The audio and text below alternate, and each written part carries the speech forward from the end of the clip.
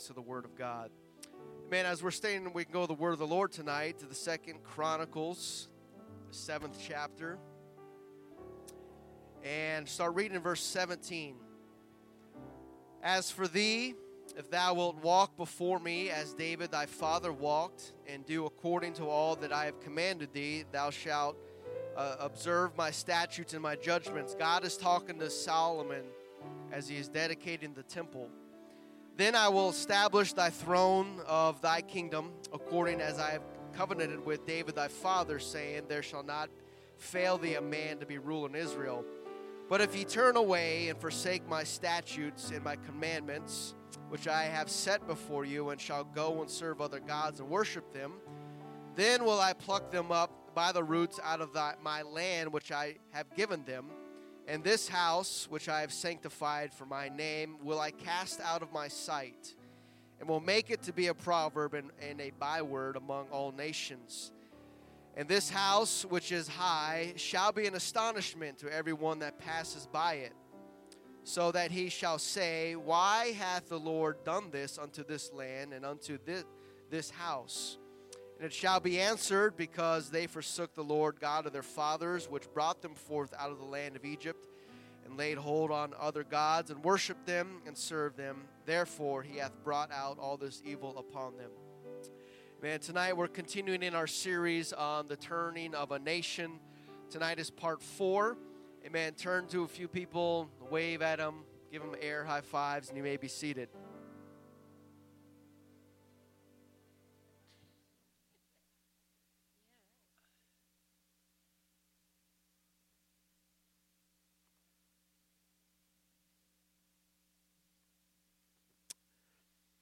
Amen. The turning of a nation. I know that we've been talking about it and we understand the progression of the turning. When our hearts are turned from God, then our home will be turned from God. And once our private homes have turned, then the turning flows into the public, and the hills and the high places in the country begin to profess and proclaim the ungodliness and wickedness that are actually inside the people's hearts. A nation that once knew God and abided in His Word is turned away from Him one heart at a time. And last week we began discussing what God does when a godly nation turns from Him, turns from their very foundation on which they were established. And thankfully, we realize that God doesn't release His judgment right away, but He is slow to anger and plenteous in mercy. And so God gives warnings, and He gives wake-up calls to His people. He will chastise them if He has to, in hopes that He will seize their attention and capture their hearts once again. But the more the people ignore the warnings, the louder they end up becoming. Because the last thing that God wants to do is to utterly destroy the nation that He helped establish. But if the people leave God with no choice, then judgment will have to come. Because God is just, and people cannot get away with sin and unrighteousness because His justice demands a payment for that. And so the first 3 parts of the series, we've been studying the early beginnings of Israel. And we saw that within one generation, within about 20 years from its beginning, Israel began turning away from God to serve false gods. And if you know the history of Israel, you know how the nation wavered in their walk from God, served Him for one generation, and then the next would turn away from Him. And then God would warn them of their turning and chastise them if He had to in some manner. And finally, the people of God would repent and turn back to God and figure out the error in their ways. And God would raise up a judge or a prophet and deliver them out of their captivity or whatever situation they got themselves in. However, we see that the turning was never permanent. It was always short-lived. It only lasted but a moment, but then the next generation or so would come up and rise to power, and they would forget about God. But as the nation became more and more established, they wanted a king like all nations around them. And that obviously can be argued as the beginning of their downfall. When you start looking at the people and the nations around you, you want to be like them. When God has called them out to be separate from them, that's when your attention is in the wrong place. But this blessing led to the turning of King Saul's heart. He was the first king. He allowed the blessing of God to be exalted him as king of Israel.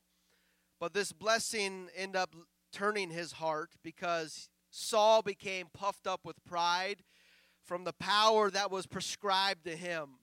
And we know that the next king was King David, a man described after God's own heart. And we know that he led the nation back to God and full worship to God. And his heart was so desperately wanting to build a temple for God in Jerusalem. But the Lord said that Solomon would be the one to build it because David had shed much blood. And so David said, well, if I cannot build it, at least I can get involved and I can gather supplies for it. And so just because you may not be the one asked to do it does not mean you cannot be involved. There's always a place to be involved in the kingdom of God, whether just gathering supplies or showing up for help. There's always room in the kingdom of God for people to be connected and start giving of their efforts and their time and their energy. And so David said, well, I can't build it, but I can surely gather the supplies. And we know that his son Solomon ended up building this beautiful temple. Now, the reign of Solomon, or at least the first half or the most of it, I believe represented the height, the pinnacle of Israel's service to God and their following after God. Because after Solomon, it seems that it's tended to go downhill.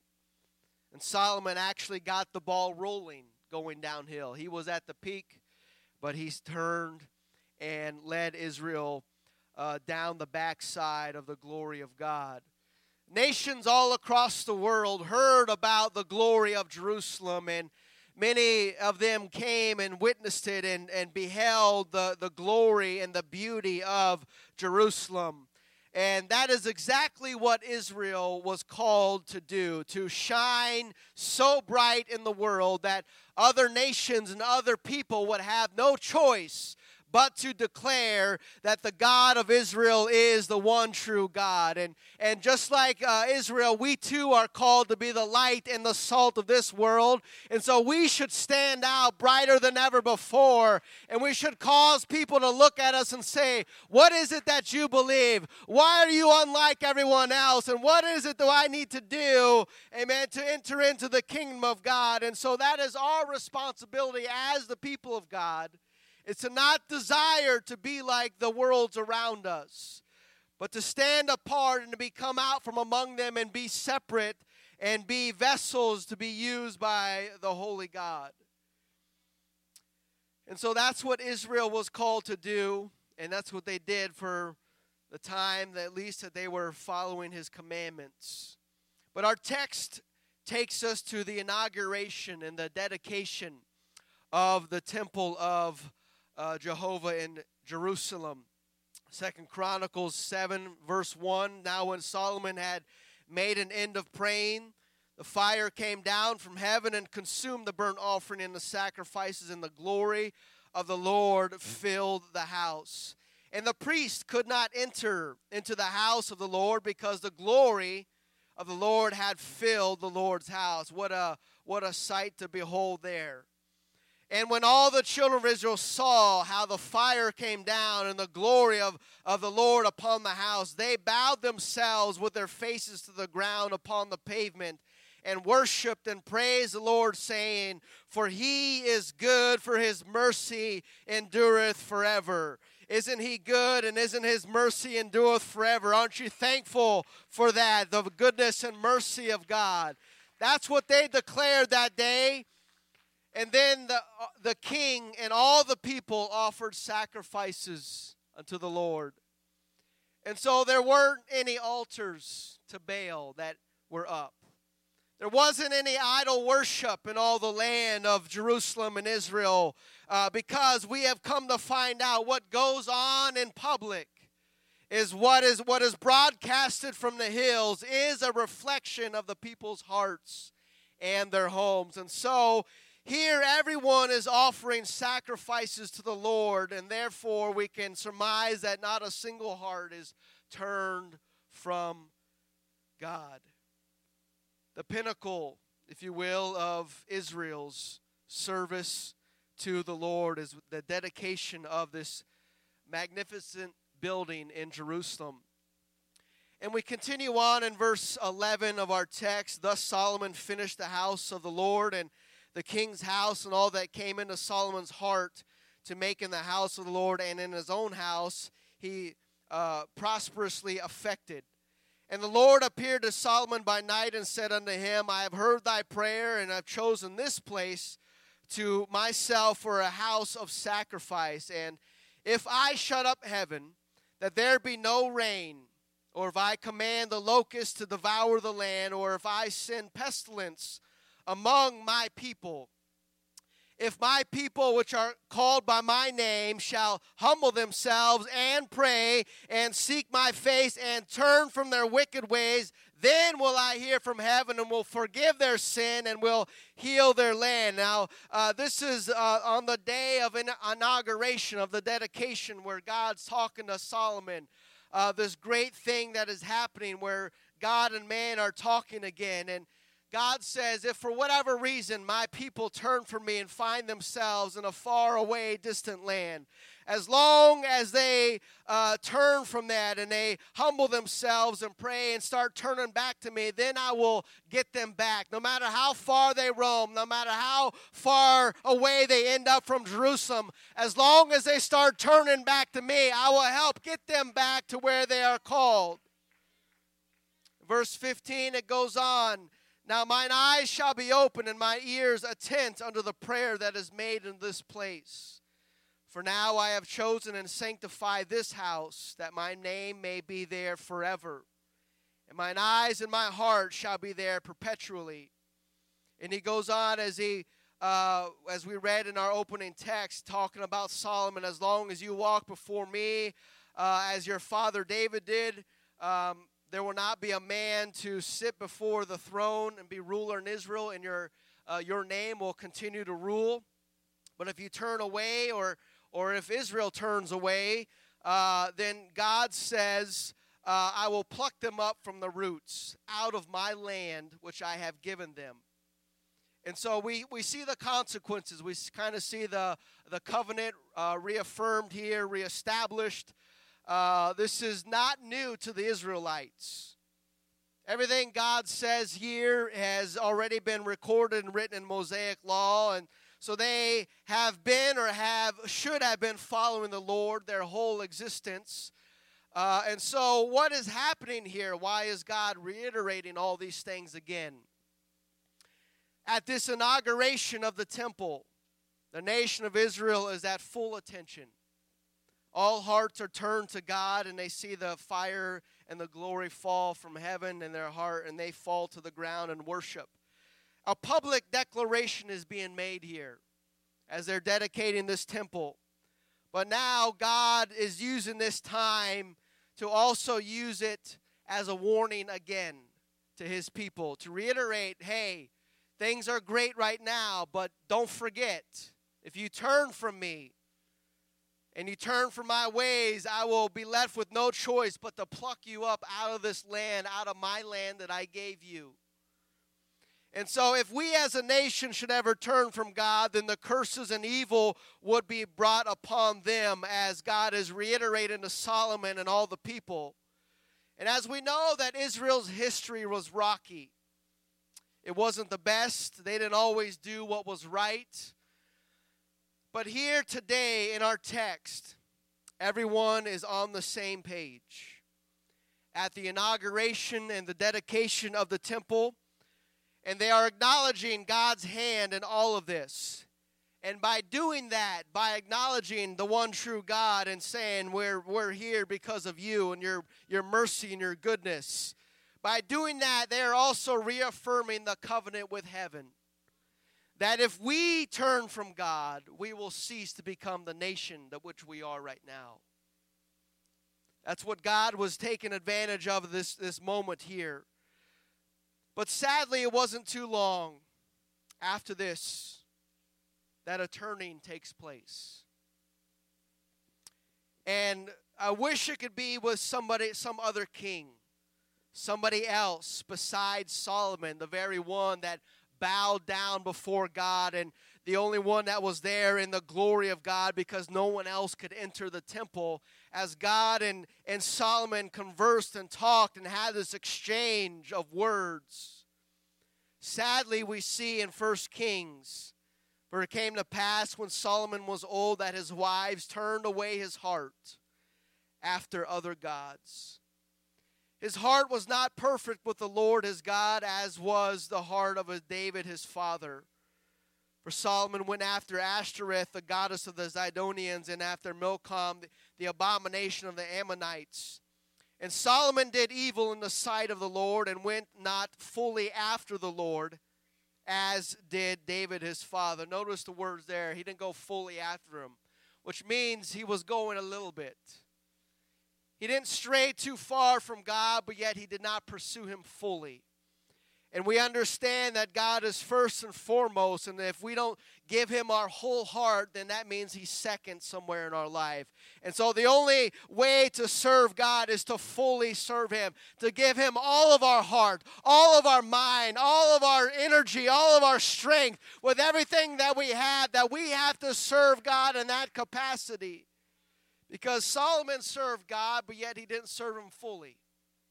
And we see what happens to those who don't serve God fully.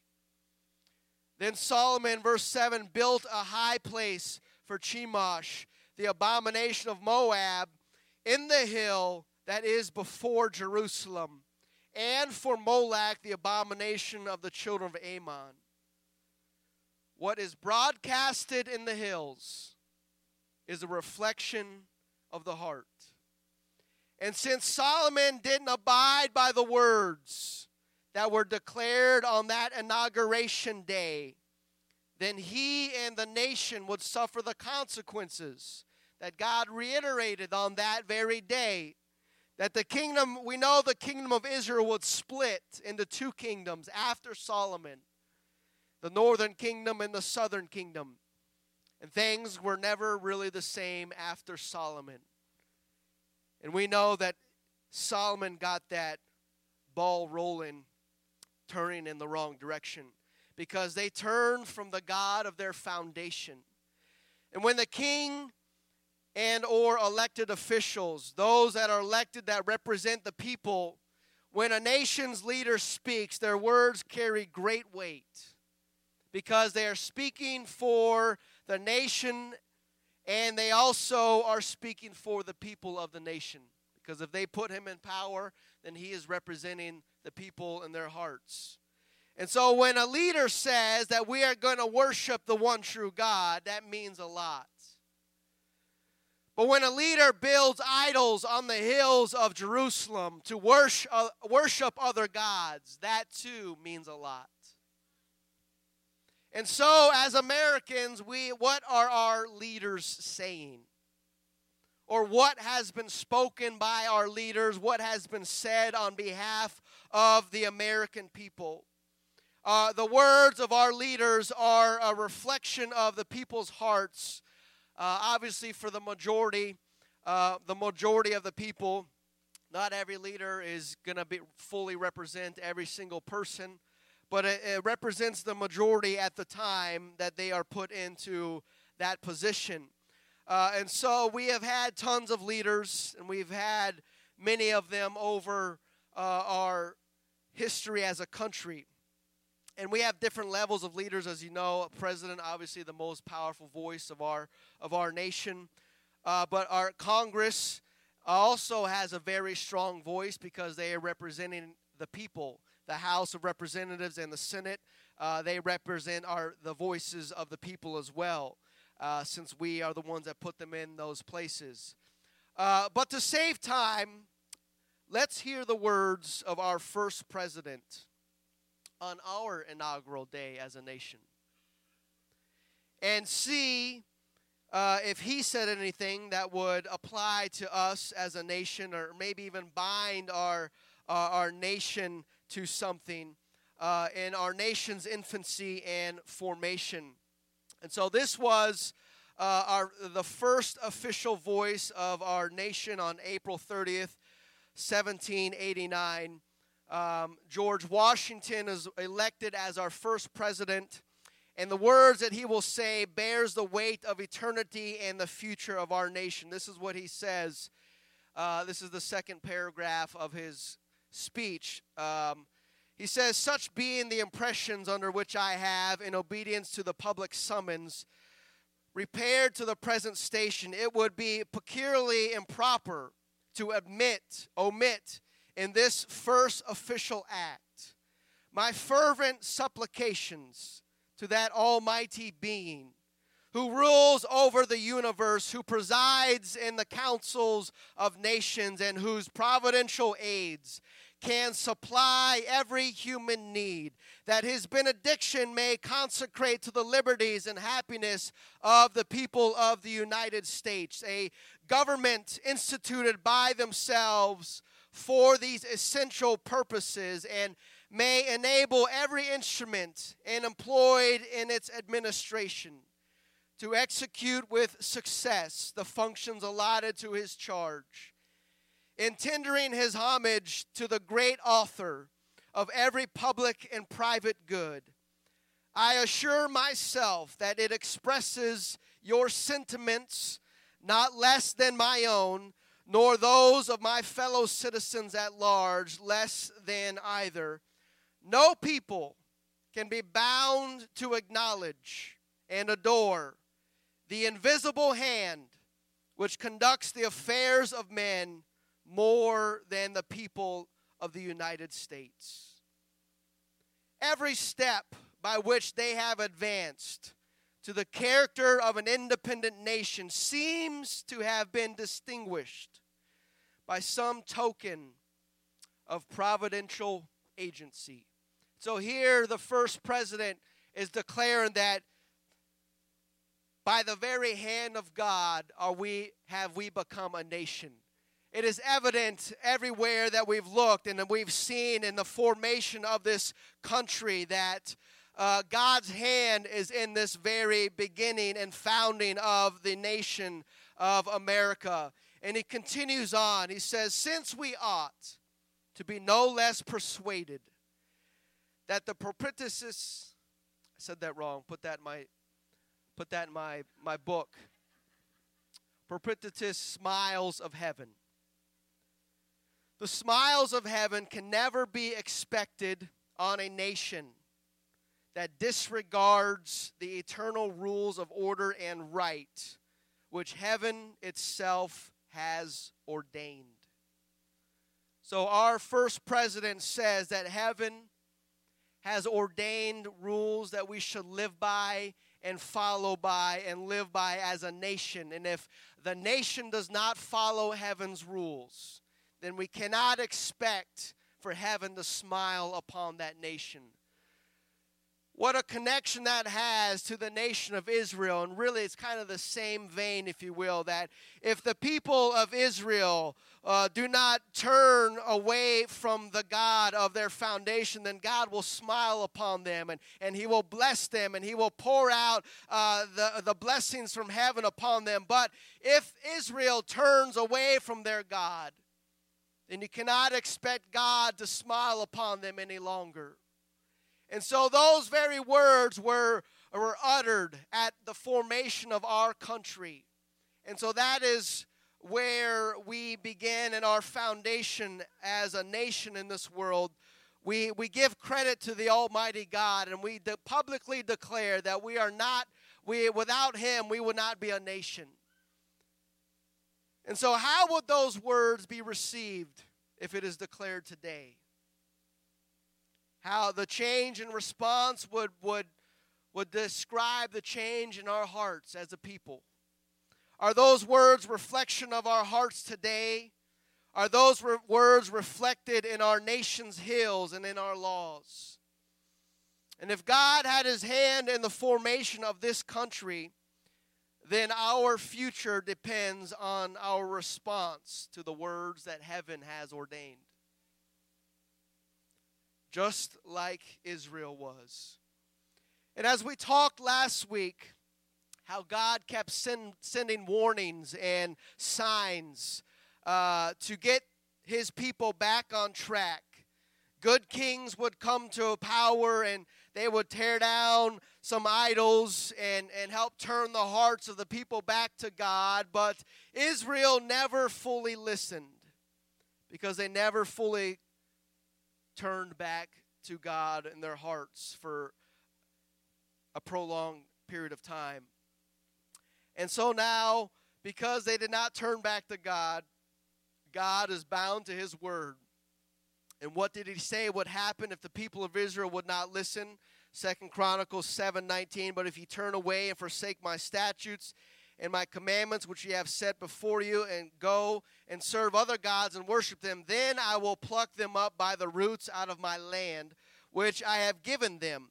And this house, he's speaking to the very house that Solomon's dedicating, the temple of Almighty God. This house, which I have sanctified for my name, will I cast out of my sight, and will make it to be a proverb and a byword among all nations. And so God will send warnings and signs to the people of Israel. He'll chastise them more and more. But the sign that the end is near will be when they are plucked up by the roots out of the land. Because that's what he says he would do. And so as long as things happen and conquering kings come in and they tax them and all those things, they're going back and forth. God's trying to get them back. But once Israel, at least Israel should understand these words. Once something happens where all of a sudden people are being plucked out of the promised land and being carried off to another land, that should wake them up. But of course, if they don't care about the Word of God, and if they're not listening to the Word of God, they'll miss the message. And so when something happens in Israel that hasn't happened before, it's no time to stand in defiance. But there had better be a turning taking place. A repentance had better happen in their hearts. Otherwise, if nothing changes and they continue on their course, then judgment will ultimately come. And we know, being able to look back at history, we know that a turning did not take place and that Israel was plucked up by the roots and cast out of its very land. Musicians, if you would come. Israel keeps playing with God. Solomon dedicated the temple somewhere around 950 BC. They estimate 950 BC. But about 220 years later, after that inauguration, after that dedication,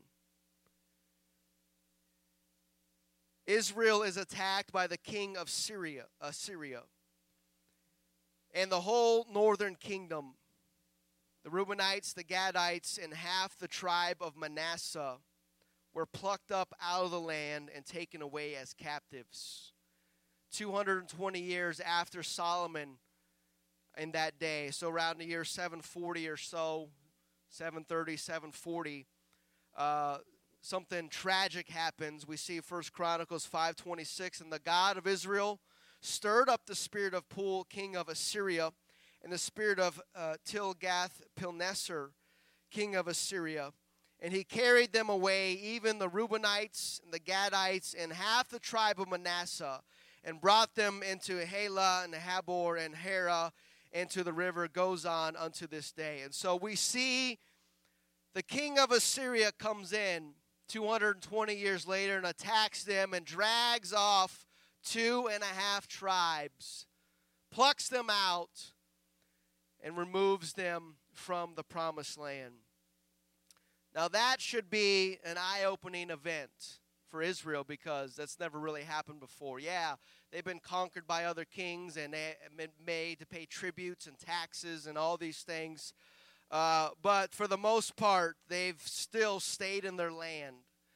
But after 220 years of playing with God and not really taking things serious, God finally sends them a sign where things really start to be shaken up. And now 2.5 tribes are carried off. The northern kingdom is carried off, and now remains the southern kingdom, the other 9.5 tribes. And so what do you think Israel's response to that event would be? What do you think it should have been? It should have been, oh boy, we better wake up. Something's happening. There's a shaking that's going on, a shaking that's taking place. We've never seen anything like this before in our country.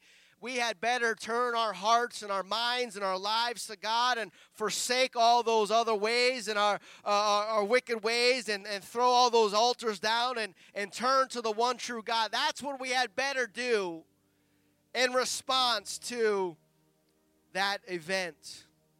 But sadly, that was not their response. And so we see what their response was. Isaiah 9:8. The Lord sent a word into Jacob, and hath lighted upon Israel.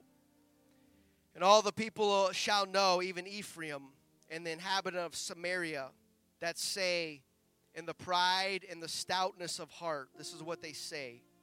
The bricks are fallen, but we will build with hewn stones. The sycamores are cut down, but we will change them into cedars.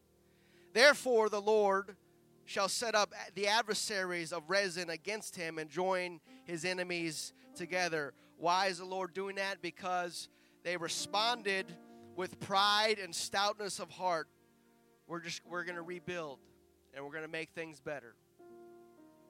Because they responded like that, because there was no repentance, they were even more determined in their ways. So the Syrian, verse 12, the Syrians before, the Philistines behind. They shall devour Israel with an open mouth, for all his anger is not turned away, but his hand is stretched out still. For the people turneth not unto him that smiteth them, neither do they seek the Lord of hosts. And so this tragic event that happened in Israel,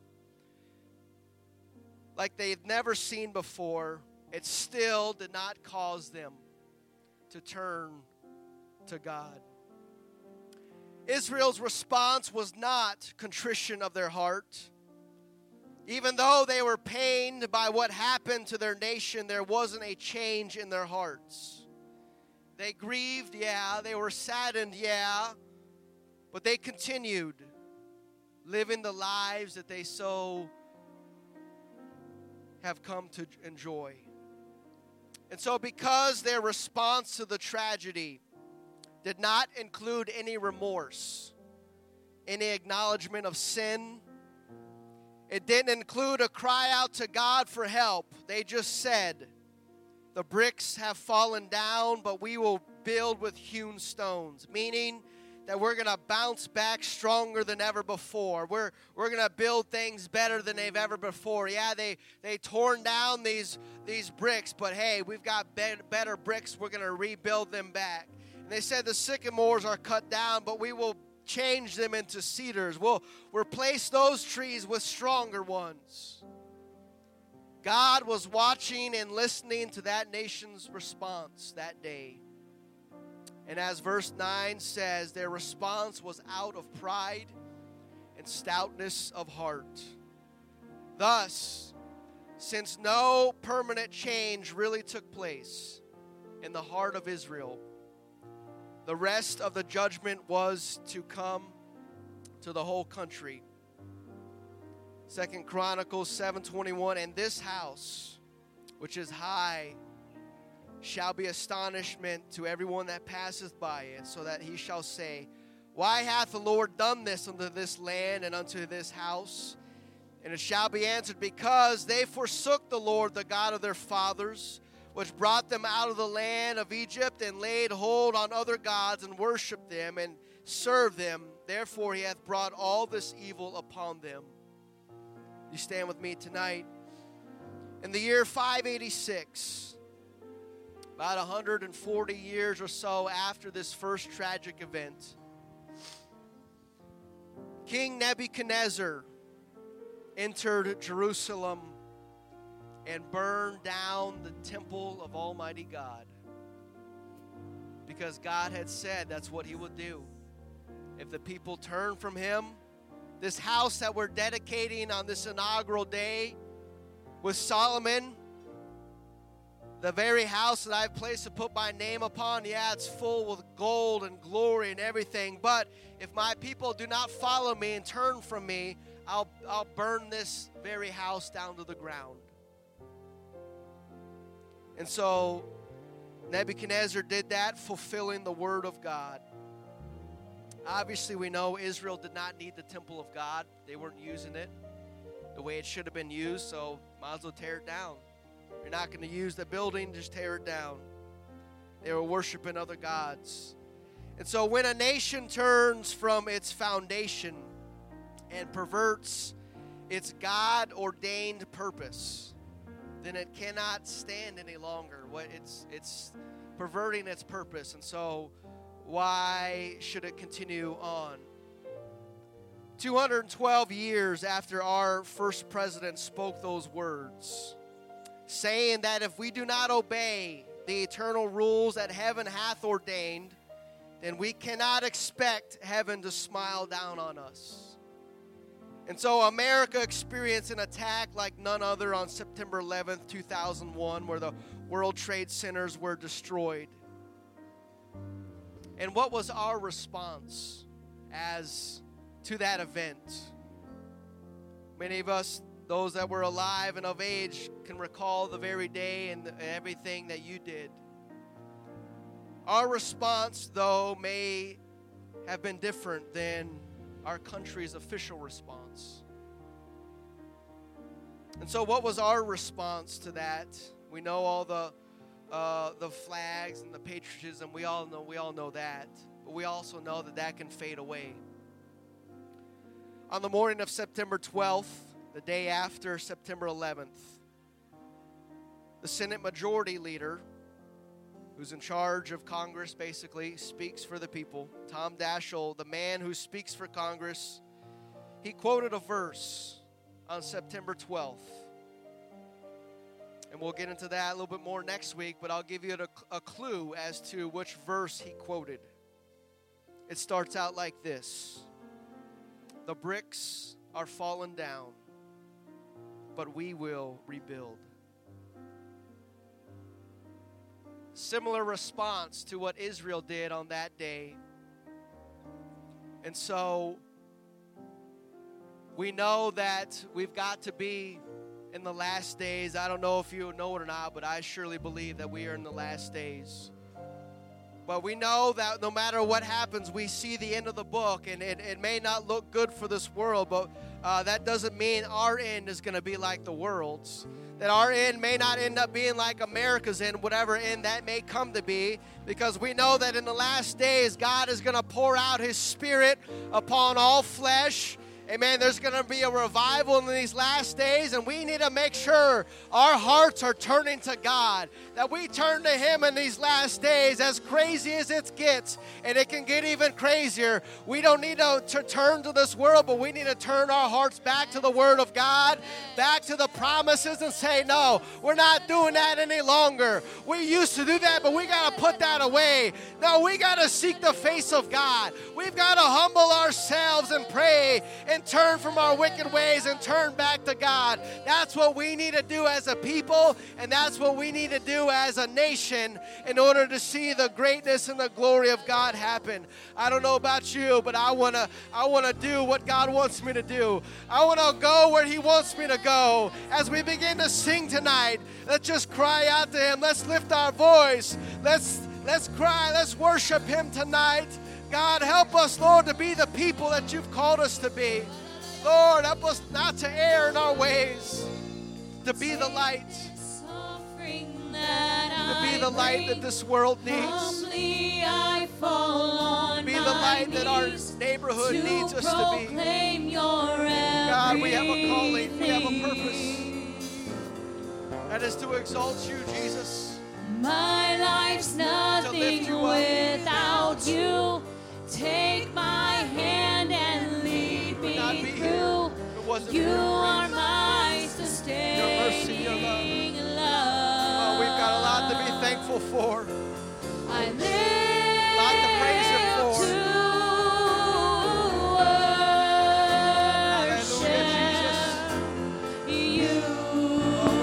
Worship Him. Everything in us. We live to worship you, Lord. I live to worship you. God, help us. And I'm gonna worship you. Oh, here I am, worshiping you.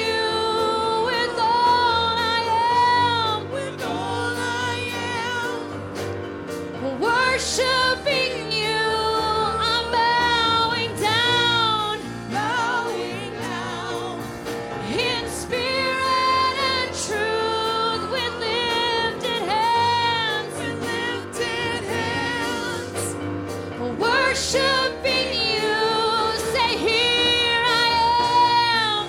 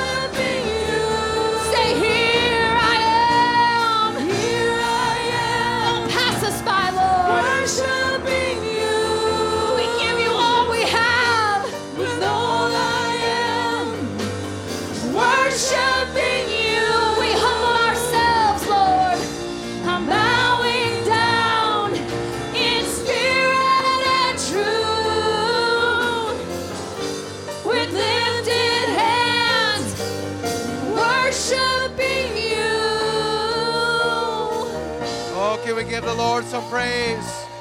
Can we shout with a voice of triumph all that God has done for us? Hallelujah! Hallelujah! We're going to lift you up. We're going to exalt you, Jesus. Hallelujah. Blessed be the name of the Lord.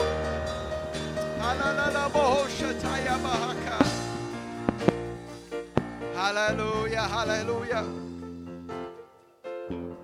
The world and the church are headed in two different directions.